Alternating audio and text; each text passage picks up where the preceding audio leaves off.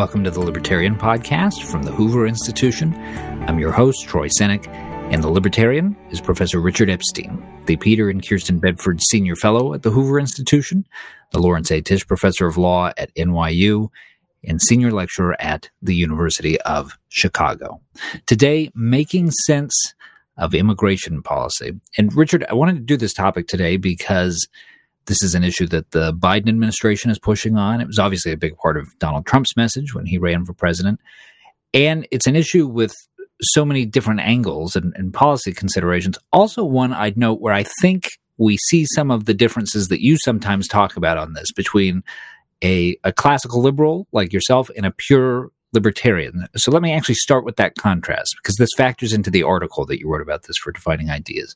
Okay, well, let's just start with this in the abstract and then figure out how it applies to the immigration question. In the abstract, what a libertarian does is they believe there's a general norm, well nigh universal, which says that there ought to be no use of force or threat of force or no use of fraud or other misrepresentation in social affairs. And nobody denies that these are essential elements to what requires for a just society.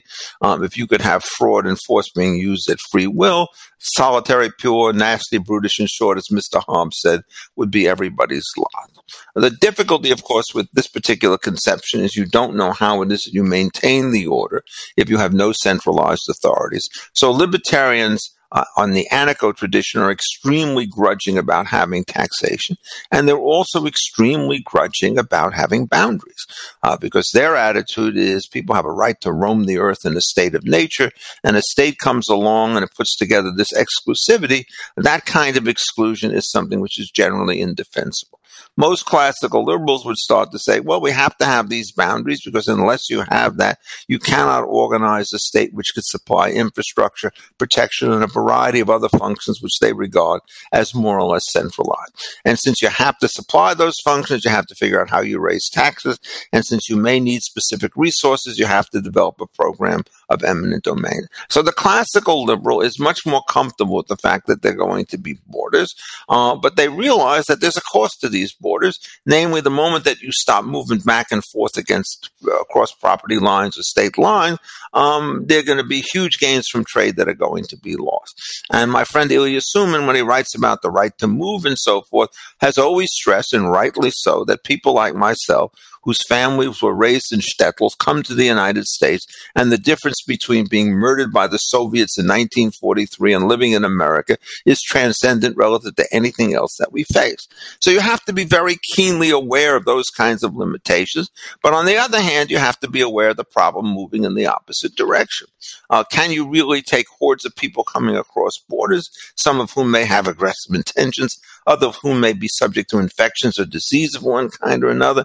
So it's a constant question of how it is that you create permeable borders, have situations where you let the right people through and keep the wrong people so-called out.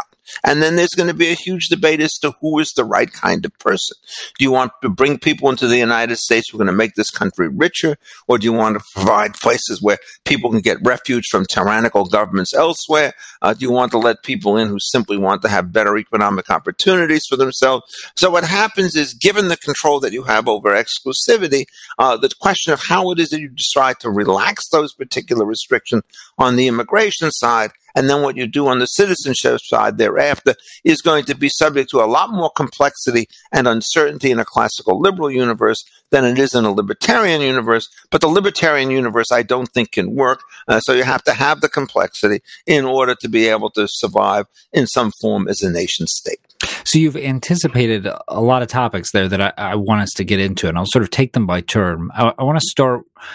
You make a provocative argument in the piece, Richard, but you do it very quickly. You do it sort of in passing, and I wondered if we might expand on it here.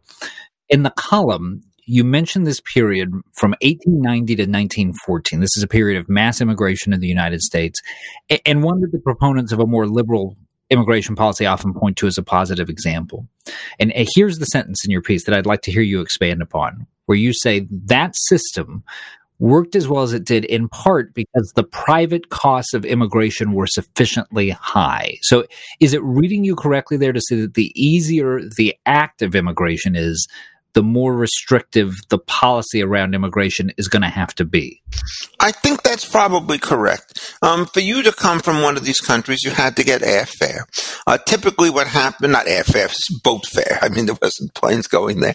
You had to get a boat. Then, in fact, you had to break up families. It was very common for a father to go to the United States to live there for 3 or 4 years to earn enough money to bring either the wife or the children over, perhaps not even at the same time. Those costs of separation were very, very acute. These people had very, very little money. But today, suppose you had open borders and somebody said, we are now going to go to Beijing and we'll organize a series of charter flights. And what will happen is we'll send 10 flights out a day, each of which have 400 people in there. And what we will do is we'll spread them around the United States. So within a given month, what we can do under this open immigration system is to send over to this particular country, say 40,000 people. And then everybody else from another country can do it, and they can do it for different months. And somebody's going to say, well, it's going to be very hard for them to get economic opportunities in the United States, and they may face adversity, but the Chinese government or the Brazilian government or the Mexican government is equal to the challenge. And they say, when we put you on this particular airplane, we're also going to give you $10,000 because we want you out of our country and we want you into their country, and now you can make do for this. And then when you get there, well, where do you live? What do you speak? Do your children get to go to school and so forth? It is very, very difficult to have people come into a country, to subject them to taxation, and to give them no formal voice. And if they don't have a right to vote, what they will do is they will speak in some other ways. They'll testify before committees. They'll send petitions to Washington or whatever it is. And then the effort to try to run a country, we have a constant stream of new immigrants, all of whom is subsidized perhaps in some way by their own local government, could create a huge degree of uncertainty. You also have the situation, for example, at the Mexican border. I don't remember the name of the town that is sort of the sister city of El Paso, but it's a large city, and if you get large numbers of people crossing that bridge, all of a sudden you have a housing crisis perhaps in a city like El Paso. If you look at any of the crossing gates on the southern border, these are elaborate situations now. All sorts of contraption. And the question is, how free is your immigration policy going to be? So if somebody comes through and they're sick, can you stop them? If somebody who's carrying contraband, can you stop them? If somebody has a criminal record coming through, can you stop them? So it becomes essentially extremely difficult, I think, to maintain the very sharp position.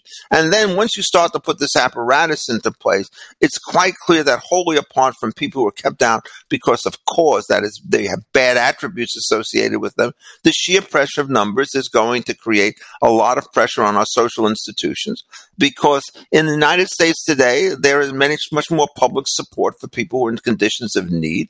The Jewish immigration, which I know the best, starting in 1881, there was this operation known as HIAS, Hebrew Immigrant Aid Society, and all the aid that was given to immigrants coming into the United States of Jewish extraction was done by private parties. Indeed, this continued all the way through the Second World War. There's a wonderful and tragic book by a man named David Wyman called The Abandonment of the Jews. And in it, what he describes is the willingness of the American Jewish community to pay money to the American government to get out every Jewish person from Romania in 1944. And it was turned down. I mean, that was the extent to which this private support was willing to take place. And if you have that, of course, it also makes immigration easier because it's less of a toll on everybody else. So understanding what these background conditions are and then trying to figure out what you do is a tricky thing.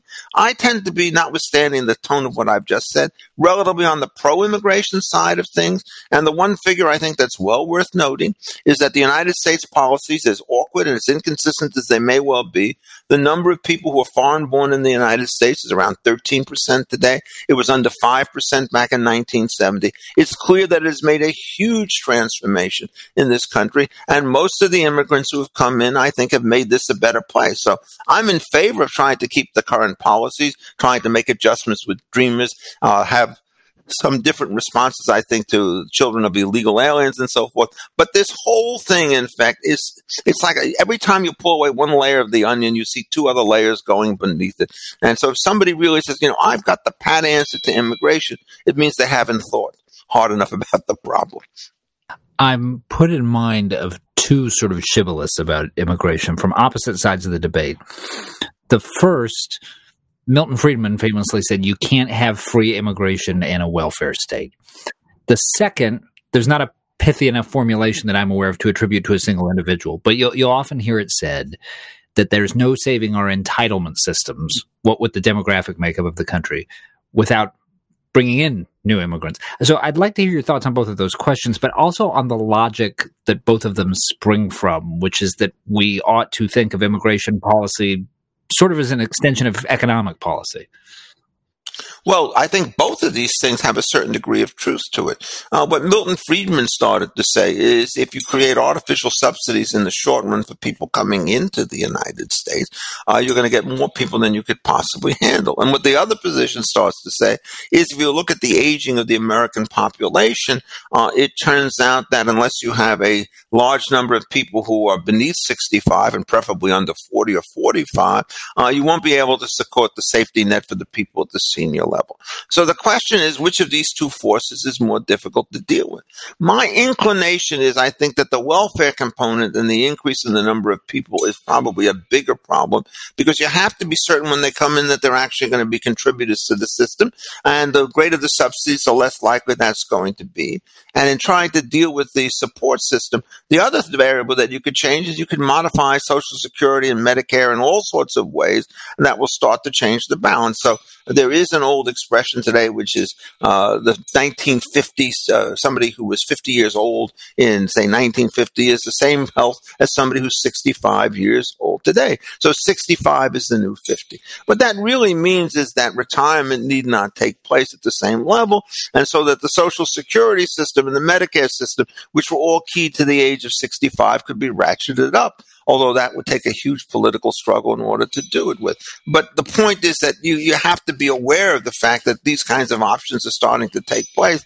And so the question is, can you figure out a way to undo the internal subsidies so that you don't have to bring in the importation? That is very much an open question. And so I think, in effect, that this just shows to you the contradictory elements of this thing. And I don't think you know essentially what it is that you really think to be the appropriate solution to dealing with these problems. So this is just the same point that I made before. You start here, then you open it up. We could then do another thing. You look at all this stuff and you say, well, is the situation the same in South Texas as it is in North Dakota? Because one of the things that happened is that where the immigrant population moves may have a huge difference in the way in which there's going to be a response to it. And so there are places that are depopulating in the United States, like Wyoming and so forth, or which have easy capacity for extra people coming in, huge benefits to be gotten from that. In other places, it may not work so well. One of the arguments that people like Ilya make, which I think has to be respected, is that immigrants are not foolish and they will sort themselves in the places to which they go, and they will not go to the places where they're not welcome. They will not go to places where things are very, very expensive. But even that, there are so many interferences with this economic determination, given zoning laws and everything else that goes on, that you just cannot be confident that when you introduce a huge number of people, all the transitions that are going to take place are going to take place in a way that works out very well. Richard, there is a distinct argument about low-skilled immigration, and people who are in favor of restrictions there will say, look, you bring in computer scientists or physicists or biomedical engineers, that's one thing, but you bring in someone to compete with the high school dropout or the guy with a GED, that's another. They are competing with the segment of our domestic-born workforce that has the fewest options in the first place, and they're putting downward pressure on their wages, especially because if the immigrant labor is here illegally, they can undercut the competition, because if you work off the books, you're not subject to the minimum wage. What's your reaction to that line of argument? It's like everything else. It has a certain degree of genuine plausibility to it, but there's also an argument on the other side. For example, there are many illegal immigrants that work in the grape industry in California or the stone fruit industry in California, and there's very little domestic substitution competition for that because the people who are coming from South America or through Mexico or from Guatemala have a standard of living so much lower that they are willing to do jobs that no American is prepared to take at any wage. And so you never quite know whether you're talking about situations where it's a substitution from American labor or a complement to American labor, which then reduces the cost of goods and services to everybody else. It's also clear if these people do come in, it's not that they're just direct competitors of certain people. They're also consumers of other people's products. And so what happens is they increase the demand for these goods to the the extent that they're here. And then this is, of course, something else that's always involved in this situation. Do you feel the same way about people who come in for seasonal work and then go home that you do about people who come here permanently? I think they're really very different issues. A seasonal person is not going to worry about voting. They're not going to worry about schools. They're not going to worry about permanent occupation of one place or another. They will tend to be itinerant, and they will essentially have temporary quarters on the various farms for which they do their work. And so one of the proposals is that you don't think of immigration as either come for citizenship but don't come at all. You have them coming for terms of years or terms of months, and that what you do is you give them an easy way to get out and then an easy way to come back in so that they go back and forth across the border. And of course, remember, America in some sense is quote unquote not all that it's cracked up to be. There was a time when the situation in Mexico was very, very bad, and we had large numbers of people coming across the border. Until the recent years, the situation got better, and it turned out that the number of illegal aliens in the United States it was started to drop in consequence of the fact that things were better at home. So one of the themes I always harp on is that free trade in the ordinary goods and commerce essentially make foreign countries more prosperous, which reduces the pressure on immigration, because you can sell goods in the United States without having to give up your friends, your associations, your neighborhoods, and your family, and that people would much rather do that. So strangely enough, I think that free trade is something that anybody who's in favor of handling the immigration threat as they see it should start to support. And that's one of the reasons why I was very much opposed to some of Donald Trump's policies, in which he wanted to break supply chains that went across national borders in the illusion that he could then create American jobs, when in fact he probably would cost more jobs than he would create by creating inefficient supply chains, which would then reduce the number of people who would work on them and the number of goods and services that would be produced. Final question for you, Richard. It often feels like Americans are being hectored about immigration by people who want a more liberal policy. There can be this assumption that any opposition to absolutely free immigration is about race or culture. But it seems to me that that line of argument misses something really important, which is how improbably successful this country's history with immigrants has been. Hard to think of another example of a country that has managed more or less successfully to synthesize so many different races, so many different cultures. To what do you attribute that? Well, I think to some extent I attribute it to the fact that we had small government during the periods of peak immigration, which meant that you did not have any dislocations in terms of extensive government services or government regulations. If you have a competitive market and people can enter these things freely, they're going to get jobs more quickly than they will if you have immigration subject to restrictions. So, for example, the rather catastrophic situation in Europe, when they had large numbers of migrants coming in from the Middle East, given the instability, they take them there. They are largely single males, which creates its own set of problems because they're not families. And then you don't give them work permits. It just creates the situation even worse. So what happens is, if you're going to have immigrants come in, you don't want them to sit idle. What you want them to do is to produce an economy. And yes, they may cost other people jobs, but that's true when domestic people start to change their employment. But generally speaking, competition may hurt direct competitors, but it's going to improve the overall situation in the United States. And so you have to be careful about listening too much to the direct competitors. Let me just give you one sort of illustration about this. It is very common, as you said, that somebody's in a kind of a low income job working on an assembly line, say for $15 an hour, and an immigrant comes in and they take those kinds of jobs, or the jobs get sent overseas. The argument is always made, and it's incorrect, that if these people didn't come, if those jobs didn't go, we'd still be happily working at $15 an hour in that plant. But there are two other alternatives. One is you'll just shut down, because if the business is at a loss, oddly enough, bringing in immigrants reduces the labor cost to the point where you can now turn a profit. Or it can have an internal migration inside the United States. And so we do not send everybody off to Mexico.